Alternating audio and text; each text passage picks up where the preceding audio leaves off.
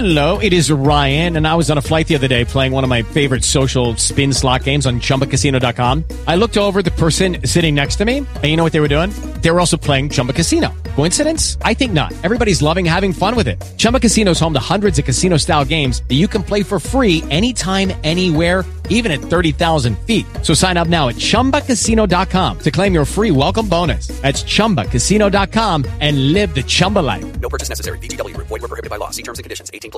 Lucky Land Casino, asking people, what's the weirdest place you've gotten lucky? Lucky? In line at the deli, I guess? Aha, in my dentist's office.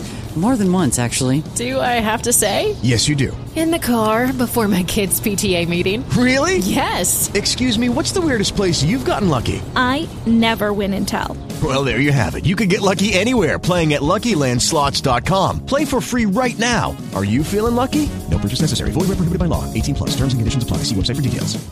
No. Good boy. Keep your hat on, pet. Why?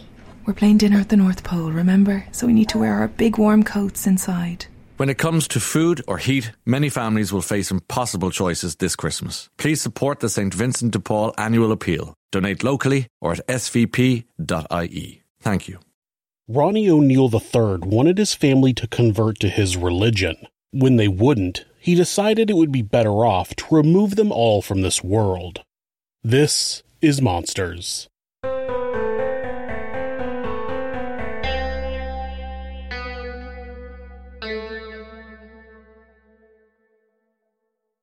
Ronnie Oneal III was a lifetime Florida resident, spending most of his time in the Tampa area, but also resided for a short time near Miami.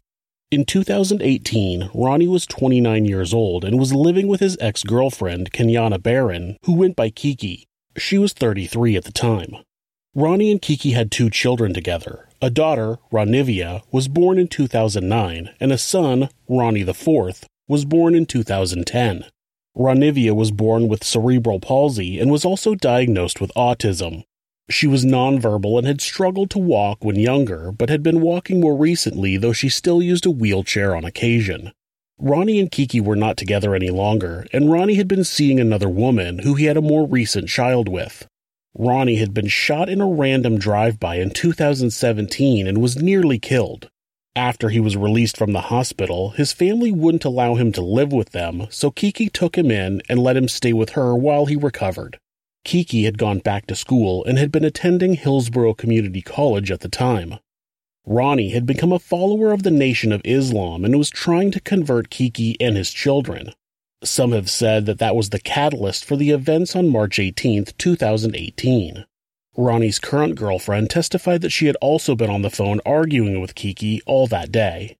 Ronnie IV testified that he heard his parents arguing that night. In the court audio, some things are bleeped out, and they're the names and ages of Ronnie's 2 children. This is common for courts to do when dealing with minors, but their names are pretty easily found online, so that's why I'm using them here. Can you tell us what is the first thing you remember about that night? The first sign to you that something bad was going to happen? Basically, I was sitting in my room, and I saw my mom and my dad arguing in their room. Were you awake or asleep? Awake when I saw. Okay, you were. Did something wake you up, or were you already awake and doing something? Well, they were just screaming at each other. Okay, so you heard your mother and father screaming at each other? Yes. Okay, and what did you do? Did you get up and look to see what was happening? Yes, and my mom told me to get back in my room. Okay, and when you look out your bedroom door, can you see down? Were you able to see down in the bedroom where your mommy and daddy were? Yes. Okay, and tell us what you saw. I just saw my dad holding a shotgun and my mom screaming at him, and they were just fighting. Had you ever seen that shotgun before? Yes. Where had you seen the shotgun? Under the bed. The boy testified that he saw his parents arguing and that he saw his dad chase his mom with a shotgun. You saw your mother and father arguing in the bedroom, and your father had a shotgun. What happened next? What did he do? My mom ran in my sister's room. My mom ran in my sister's room into the closet. And was your sister's room right next to yours? Yes. So your mother had to kind of run toward you? Yes. Did you see that happen? See her run? Yes. Okay. And when your mother ran into your sister's room, what did your father do? Did he go after her? Yes. And did he have the shotgun with him? Yes. Ronnie IV had testified that his father and mother had been arguing over religion that night. It seemed that Ronnie wanted to force his family to begin following the Nation of Islam. And then my dad told me to walk around and say, like, some words. And do you remember what words your father told you to say? Allah Akbar. Allahu Akbar? Yes. And he told you to walk around and say that? Yes. And did you do that? Yes. And where were you doing this, walking around and saying Allahu Akbar? It was like you would walk, like, at the front door, you would walk in, and then it was there, so, like, the living room. Then Ronnie tries to get his son to help him kill Kiki. And then my dad said, come in here and come kill the B word. And then I went in the room, and then he handed me the shotgun and, like, helped me shoot it. And you went back into your sister's room? Yes, because he said, come help me. Yeah. Did you hear any shots from the shotgun before that? Yes. How many times? One time? Yes. So when you went back into your sister's bedroom, did your father hold the shotgun in your hands? Yes, he was helping me. So were you both kind of holding it at the same time? Yes. Do you remember whether the gun went off while you were holding it?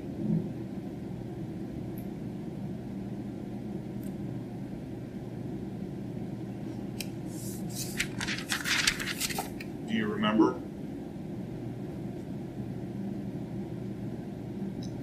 No, I do not. Okay.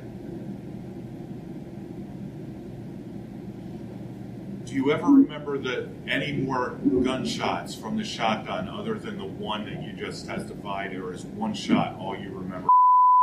Yes. Just the one shot? Yeah. Ronnie IV testified that his father took him into his sister's room and helped him hold the shotgun pointed at his mother. He said that he couldn't remember if the shotgun went off at that time or not. I couldn't find any information that said whether or not she was shot at that time, and I don't believe there's any way to tell, but I seriously hope she wasn't. This poor child is already traumatized enough. He doesn't need to have the memory of shooting his own mother. He did say that he heard the shotgun go off once before them. It seems as though Kiki was shot twice with the shotgun, once in the shoulder and once in the arm. Ronnie IV continues telling the story. Was there a time when your mother was able to get out of the closet? Yes. I was standing right by our house phone, and I just saw her, she was, stumbling outside, and then I just saw my dad chase her. So your mother stumbled past you going outside. Did she go out the front door? Yes. Can you tell us when she ran out the front door if she was hurt? Were you able to see whether or not she was hurt? No, it was dark. Okay, was she saying anything? No, nothing that I remember. Was your father chasing her? Yes. Did he still have the shotgun with him when he chased her out of the house? Yes. Was your father saying anything? Saying anything? Nothing that I remember. Okay. So when your mother and father both leave the house, what did you do then? I was still standing by the house phone. When Ronnie followed Kiki outside, it's unclear what exactly happened and in what order. It seemed as though Ronnie shot Kiki inside the house at least once, if not twice. Once Kiki ran outside, Ronnie followed her and he might have shot her a second time in the front yard, but he did definitely beat her with the shotgun. Ronnie IV saw his father come back inside the house after a minute. He testified that his father went to the garage and retrieved a hatchet. After that, he went into Ron Nevaeh's room and dragged her by the arm into Kiki's bedroom. There, he hit the disabled girl in the back and the head with the hatchet, killing her. He hit her in the back in the axe and then in the head, and then there was blood everywhere, and then he lighted something. He lighted something with the tissue and a match. He lighted something with a tissue and a match? Yes. Do you remember your father ever having a can of gasoline? Yes, he spread it everywhere, and then he got the match and then he dropped it on the ground, and then it all the fire up here. Before he did that, did he cover your sister with anything? Cover? Did he put anything over top of your sister? Do you remember? You don't remember? No. Okay. But he started a fire in that room. Did he close the door? I do not remember that. No. Okay. What happened next? And then he went in the garage. I followed him, and then he put me on the ground. He put me on the ground, and then he had his foot on top. I was laying on my stomach. He had his foot on top of me, and he was holding me down, and he was lighting a match. He was lighting a match with the tissue, and then he threw it down. Ronnie decided to represent himself during his trial, a capital murder trial where the state was seeking the death penalty. Just about the worst decision you can make. At the end of the day, I don't think Ronnie wanted to accomplish anything other than to make a mockery of the entire trial. Throughout Ronnie IV's testimony, the prosecutor seemed to be leading the witness.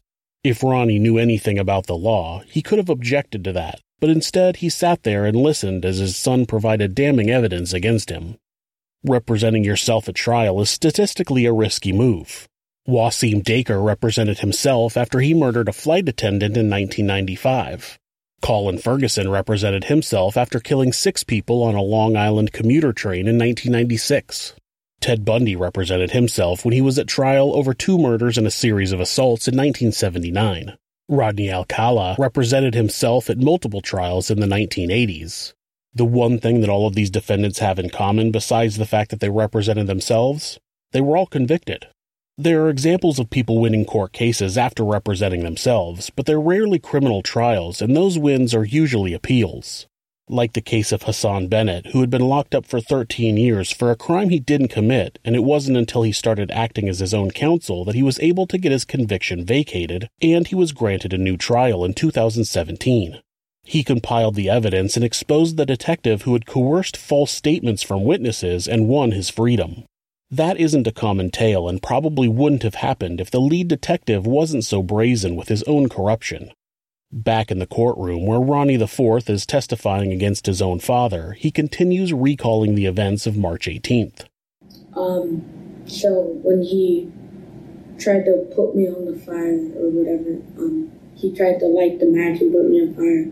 I quickly ran up and went in the kitchen, and then I backed up. He opened the drawer, and then I remember my mind just I wasn't understanding anything, and then I walked out the front door.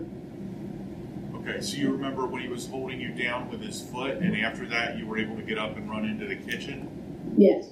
And you remember him going to the kitchen with a drawer in the kitchen? Yes. So the drawer in the kitchen, that what you said? Yes. Yes. Okay. Do you remember getting burned at all? No. What do you remember about coming outside the house? Just flashes everywhere, and I just remember going to someone and saying that my dad killed my mom, and then I got a mask put on me, and then I don't remember anything from there. Was there a lot of lights flashing and stuff when you came out of the house? Yes. It's hard to understand what he says, but it seems that Ronnie had his son on the ground and had his foot on him to hold him down. He splashed gasoline around and tried to light a tissue on fire to use to ignite the boy. Ronnie IV got up and ran to the kitchen, and once there, his father pulled a knife out of a drawer and stabbed him. Then Ronnie IV ran outside.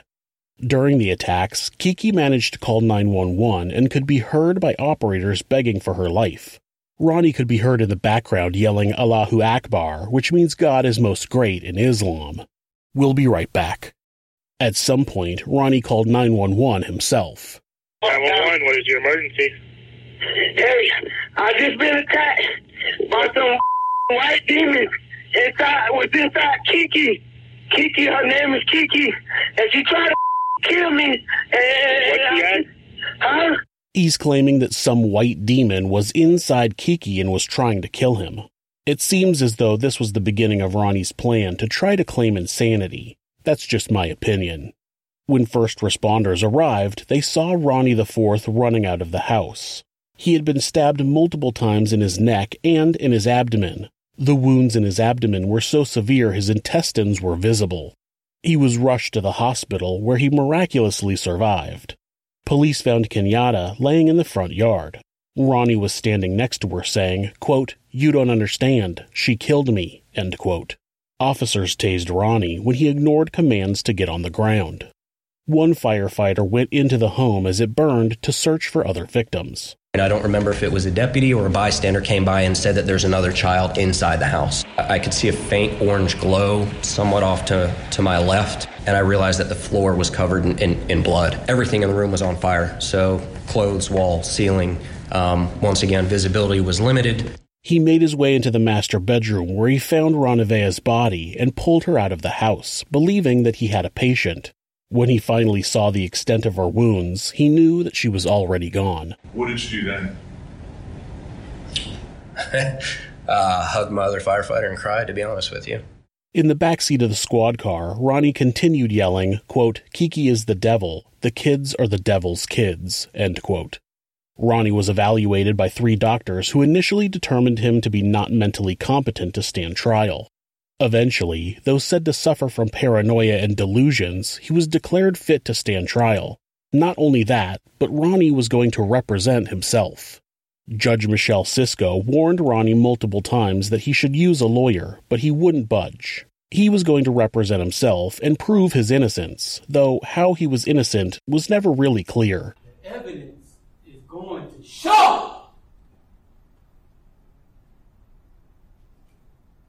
that we are under some of the most vicious,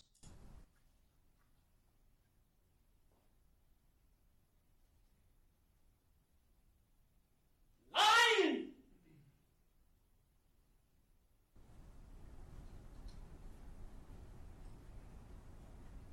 fabricating, fictitious government you ever seen.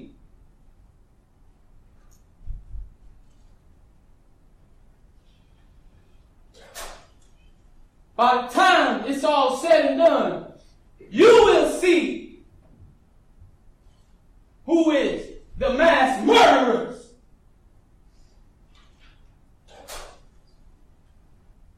In Tampa Bay,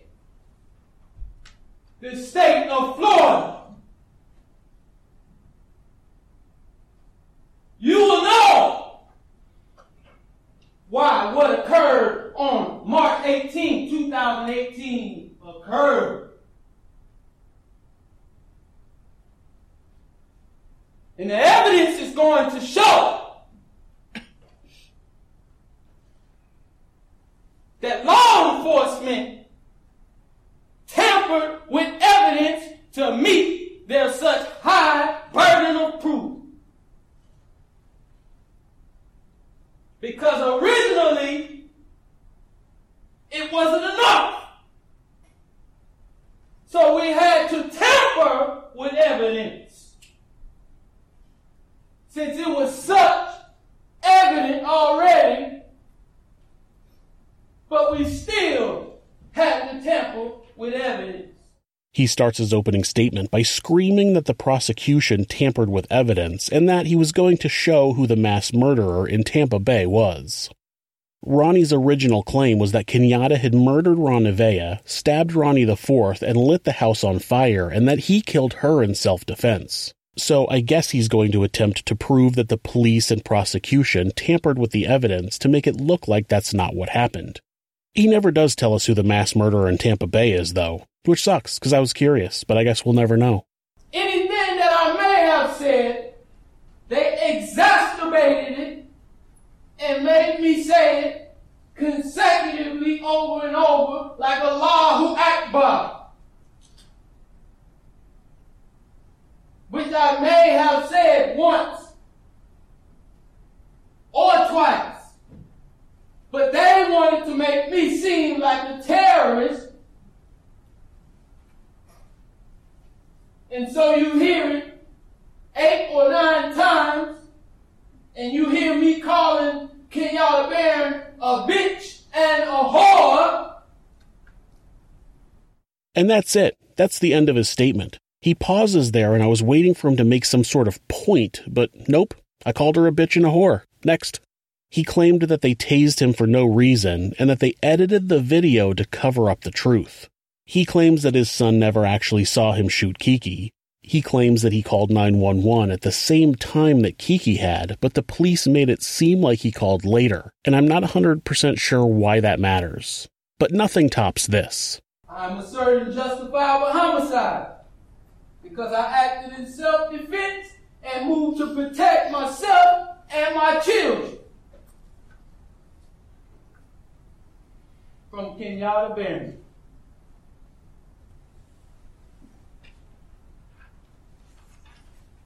I'm going to be showing with evidence several reasonable reasons to doubt the state's allegations against me. The evidence will show that the state cannot prove that I premeditatedly killed anyone because I didn't have any time to reflect or plot and plan as if everything happened suddenly and spontaneously.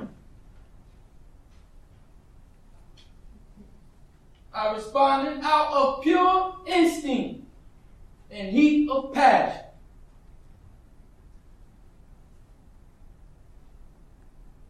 Eliminating any kind of premeditated design. And let me just say, the evidence will show that since the state plans to kill me, if they can say that I killed my family unjustly, they plan to premeditatedly kill me, so they cannot say or deny me the right to premeditatedly kill Kenyatta Barron if she killed my children. I don't think he understands what the word evidence means. I gotta try to wrap my head around this. The evidence is going to show that since the state plans to kill me if they can say I killed my family unjustly, they plan to premeditatively kill me, so they can't deny me the right to premeditatively kill Kenyatta Barron if she killed my children. So he's working on a little reverse eye for an eye situation here. Since the state is going to sentence him to death for killing his family, then they can't tell him he can't sentence Kenyatta to death for killing her family. And somehow he believed he had evidence to support that claim. His entire method of defending himself is like a conspiracy theorist on the internet. They'll tell you some crazy idea like there are mole people living underground, and then they'll send you quote-unquote evidence that's just a YouTube video of some guy talking about how it's true. I think that Ronnie sees his own explanation of the events as evidence. He's like, the prosecutor showed you a video? Well, it's tampered with. Boom, evidence. My son testified that I stabbed him? Well, he's lying. Boom, evidence. Like this. The evidence will also show that he was present,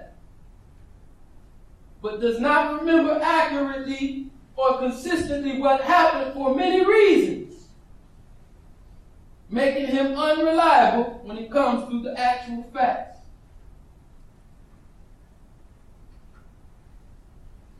He also has been diagnosed with PTSD, as he should be, because this is a very traumatic thing that he went through.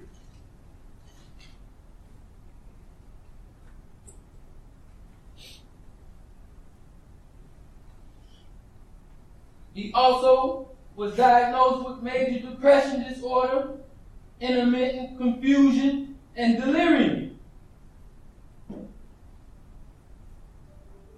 The evidence and testimony will show that Ronnie Blair, formerly known as Ronnie Oneal IV, may have been coached on what to say by family members. Objection to argument. And or law enforcement. Hold on. I will overrule the objection. Thank you, Your Honor. Mr. Oneal, again, jury, this is what both sides believe the evidence is going to show. All right? And again, you will be the ultimate determiner of what the facts are. The evidence is going to show that Ronnie IV may have been coached? No, there's no evidence of that. Hey, I think he was coached. Boom, evidence. The trial takes place about 3 years after the attack, and Ronnie IV is all healed up. He has also been adopted by one of the detectives who worked on the case, which is why Ronnie calls him Ronnie Blair, formerly Ronnie Oneal IV. After young Ronnie got out of the hospital, he was living with relatives, but it didn't work out. The social worker talked to Detective Blair, asking if he knew anyone who could take Ronnie in. Detective Blair's entire family agreed that they should adopt Ronnie and become his new family. So Ronnie got a new mother and father and 5 new siblings. Not to replace his old family, but to have his support in this new phase of his life. Detective Blair actually didn't have much involvement in the case, but he just happened to go by the hospital to check on the victim one night, and a connection was made. They talked about football, and since Detective Blair had a connection with the Tampa Bay Buccaneers, he would bring Ronnie items from the team. It was on one occasion while Detective Blair was about to leave the hospital, Ronnie asked if he would stay and watch a movie with him. Even though he had to go back to work, he called his wife and asked her if they could change their date night plans and watch a movie with Ronnie instead. Detective Blair's wife, Danielle, knew that night that she wanted to take Ronnie home with them, but the process wasn't that simple. Ronnie had already been placed with family members, but when issues arose with the living arrangements, the Blairs knew what they had to do. With all 5 of their children on board, they adopted Ronnie and made him a Blair. They've taught Ronnie that in times of stress, just to say to himself, I am safe, I am loved, I am part of this family. We'll be right back. That stress was probably pretty high when he was cross-examined by the defense, who just so happened to be the man who stabbed him and tried to set him on fire. Do you remember doing an interview with Detective Dirks? Yes.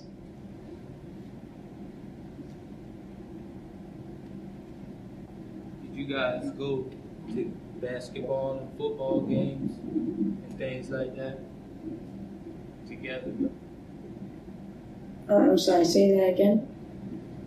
Did you guys go to a Bucks game together? Yes. Did you guys talk about anything that happened that night? No. No? At any time, did he talk to you about those things and tell you what to say here today? No. What about your new dad, Richard? No. Ronnie Oneal III's lack of law skills really come out during his cross-examination of Ronnie IV. Right out of the gate, he tries to ask him if he remembers the 2 of them hanging out in the neighborhood, and he's instructed that he can't ask questions about just anything. He can only ask Ronnie IV questions that relate to questions the prosecutor asked during his direct examination. So then there's a long pause while Ronnie tries to regroup, and then he asks his son about the Bucks games. He then spends a good 20 minutes asking Ronnie questions and then reading him answers he gave other times that don't match. He asked him, "Did you see me beat your mom?" To which the boy answers no. Then he read from a transcript where the person who was assigned to be his legal aide, Jennifer Miller, interviewed Ronnie IV. She asked who got shot, and Ronnie IV answered his mom. Then she asked if he heard or saw, and he said both. He does this with every detail of the crime, not realizing how bad it makes him look to the jury. He's splitting hairs with a child who was 7 years old at the time of the attack, who was bombarded with questions from strangers while he was in the hospital on drugs with tubes in him. Did I hurt you that night of this incident? Yes. I did. And how did I hurt you? You stabbed me. Do you remember telling Detective Dirks?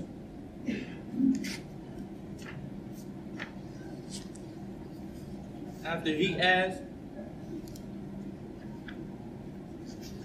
did your dad hurt you the night that he hurt your sister? And you said, no, he didn't hurt me. Do you remember that?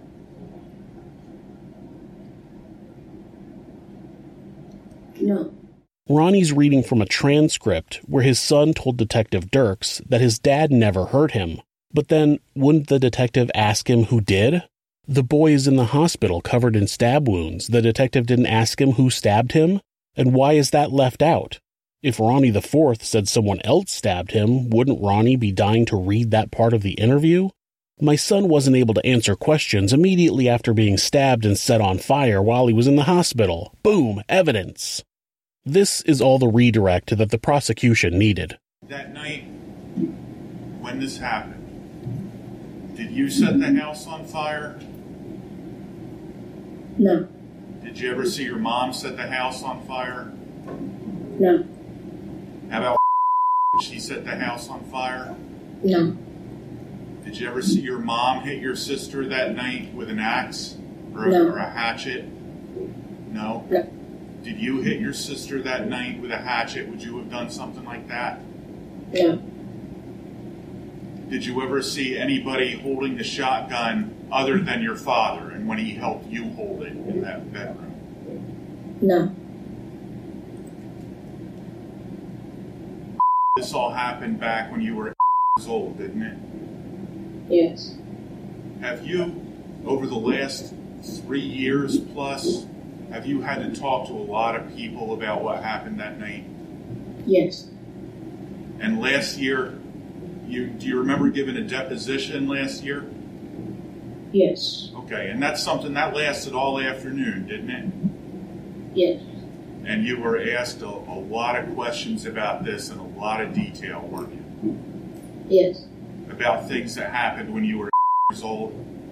Yes. And when you gave your interview to Detective Dirks, were you still laying in a hospital bed when that happened? Yes. And when you were laying in that hospital bed, did you have tubes in your arms and you were hooked up to some machines and stuff? Yes. So far, the case is not looking good for Ronnie, but when the prosecution rests, he's finally able to call his own witnesses, and this is where the real evidence comes in. First, he called his stepfather, Billy Smith, to the stand. He testified that Ronnie had called him the night of the murders and said, quote, "Kiki is trying to kill me, Kiki is trying to kill me, they're trying to kill me," end quote. Then there was some noise in the background and the line went dead. Boom, evidence. That wasn't all, though. Ronnie finally brought out his big guns, his piece de resistance, his ace up his sleeve. He called his neighbor to the stand to testify as an eyewitness to the attack. His wife started trying to run away, and he went and he grabbed her, and she was on the sidewalk, and he stood over her, did this striking thing 3 times, and he shot her. What the fuck? His big witness testified that he saw Ronnie hit Kiki 3 times with a shotgun and then shoot her. What was the point of that? Oh, there was a point, just not a good one. He showed you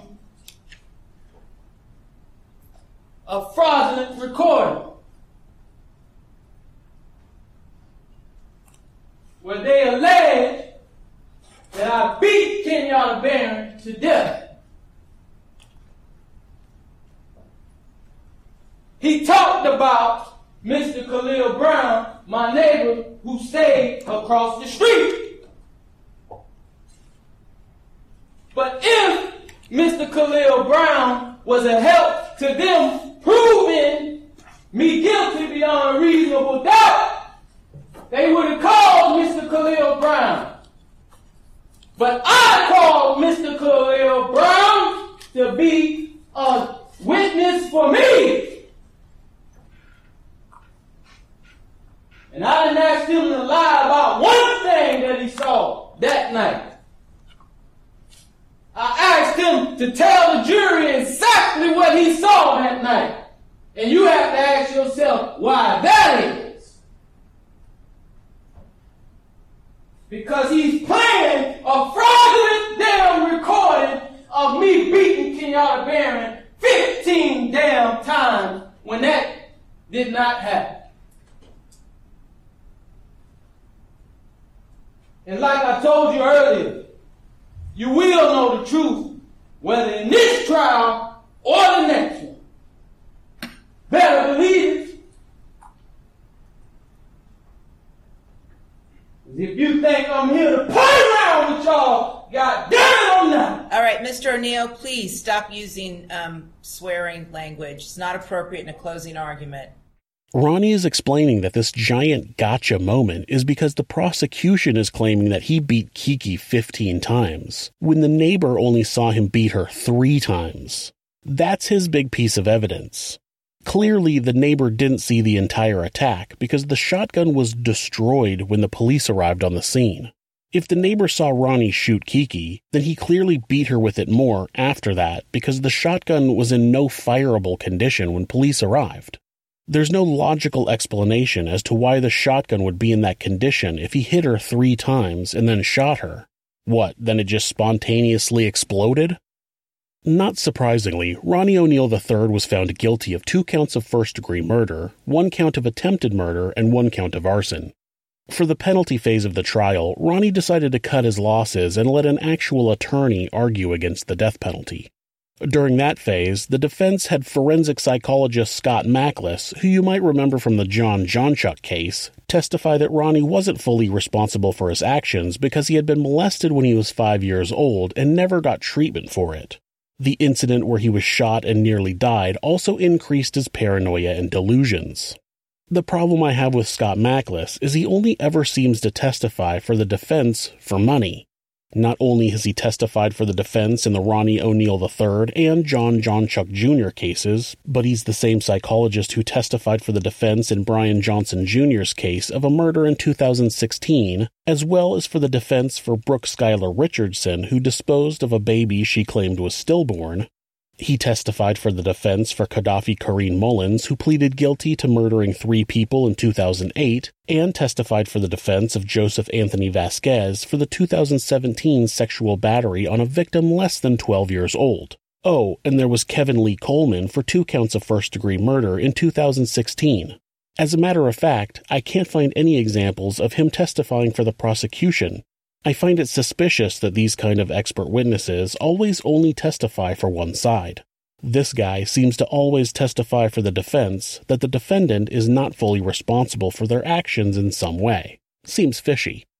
Well, maybe it worked, or maybe Ronnie's crazy defense worked. Either way, the jury was not able to come to a unanimous decision to sentence him to death. So they recommended life for each count. Judge Sisko said this during his sentencing. Little Ronidia, she couldn't scream, she couldn't run away, and she witnessed what you did to her mother as far as shooting her mother in the arm with the gunshot. She knew. And the horror that that child suffered. And she already had a life where she was born with challenges regarding her physical and her mental disabilities. But the pain and suffering that she suffered that night at your hands, unspeakable, absolutely unspeakable. And at the moment, that first time you struck her with that hatchet, and little Ronnie testified that all he could see was tears coming out of his sister's face. At that moment, that child knew. She knew she was being betrayed in the cruelest, most tragic, and sorrowful way that a child could ever be betrayed. She was being betrayed by her parent, the one person that should be there to protect their children and love them and keep them from harm. And that was the last thing that child felt before she passed on from this earth, was your utter, cruel betrayal to her. Ronnie Oneal III was sentenced to 3 life sentences without the possibility of parole, plus 90 years, all to be served consecutively. Ronnie's defense filed a motion for a new trial based on their claim that Ronnie was denied his right to testify. The motion was denied because he absolutely was not denied that right. He had the opportunity to testify on his own behalf, and he chose not to. Not only that, but because he chose to act as his own counsel, he can't file an appeal based on ineffective counsel. You have to waive that right when you choose to represent yourself. When Ronnie made a statement at his sentencing hearing, he said, quote, "I'm not sorry for something I didn't do, and I'm not sorry for the things I did do," end quote. But once his voice started to get louder, Judge Sisko threatened to throw him out of court if he started yelling again. Ronnie finally shut up. If you're the victim of domestic abuse, please reach out to someone for help. Please talk to your local battered women's shelter or call the National Domestic Abuse Hotline at 1-800-799-SAFE. That's 1-800-799-7233. Or you can go to thehotline.org to chat with someone online. The great thing about this website is that, at any time, hitting the escape key twice will take you to a Google search page. That way, if your abuser is nearby, you won't get caught looking for help. If you're having feelings of harming yourself or someone else, or even just need someone to talk to, please contact your local mental health facility, call 911, or call Mental Health America, who operate the National Suicide Prevention Hotline at 1-800-273-TALK. That's 1-800-273-8255. They're available 24 hours a day, 7 days a week, and will talk to you about any mental health issue you might be facing. Thanks so much for listening to this podcast. You can subscribe or follow the show to ensure you don't miss an episode, and you can leave us a rating on whatever podcast app you use. If you'd like to support the show, you can do that by checking out our merchandise at Teespring. You can also discuss the channel and the episodes on our subreddit, r/thisismonsters. You can find more ways to support our show and how to find us on social media by visiting thisismonsters.com. Thanks again, and be safe. No. Good boy. Keep your hat on, pet. Why? We're playing dinner at the North Pole, remember? So we need to wear our big warm coats inside. When it comes to food or heat, many families will face impossible choices this Christmas. Please support the St. Vincent de Paul annual appeal. Donate locally or at svp.ie. Thank you.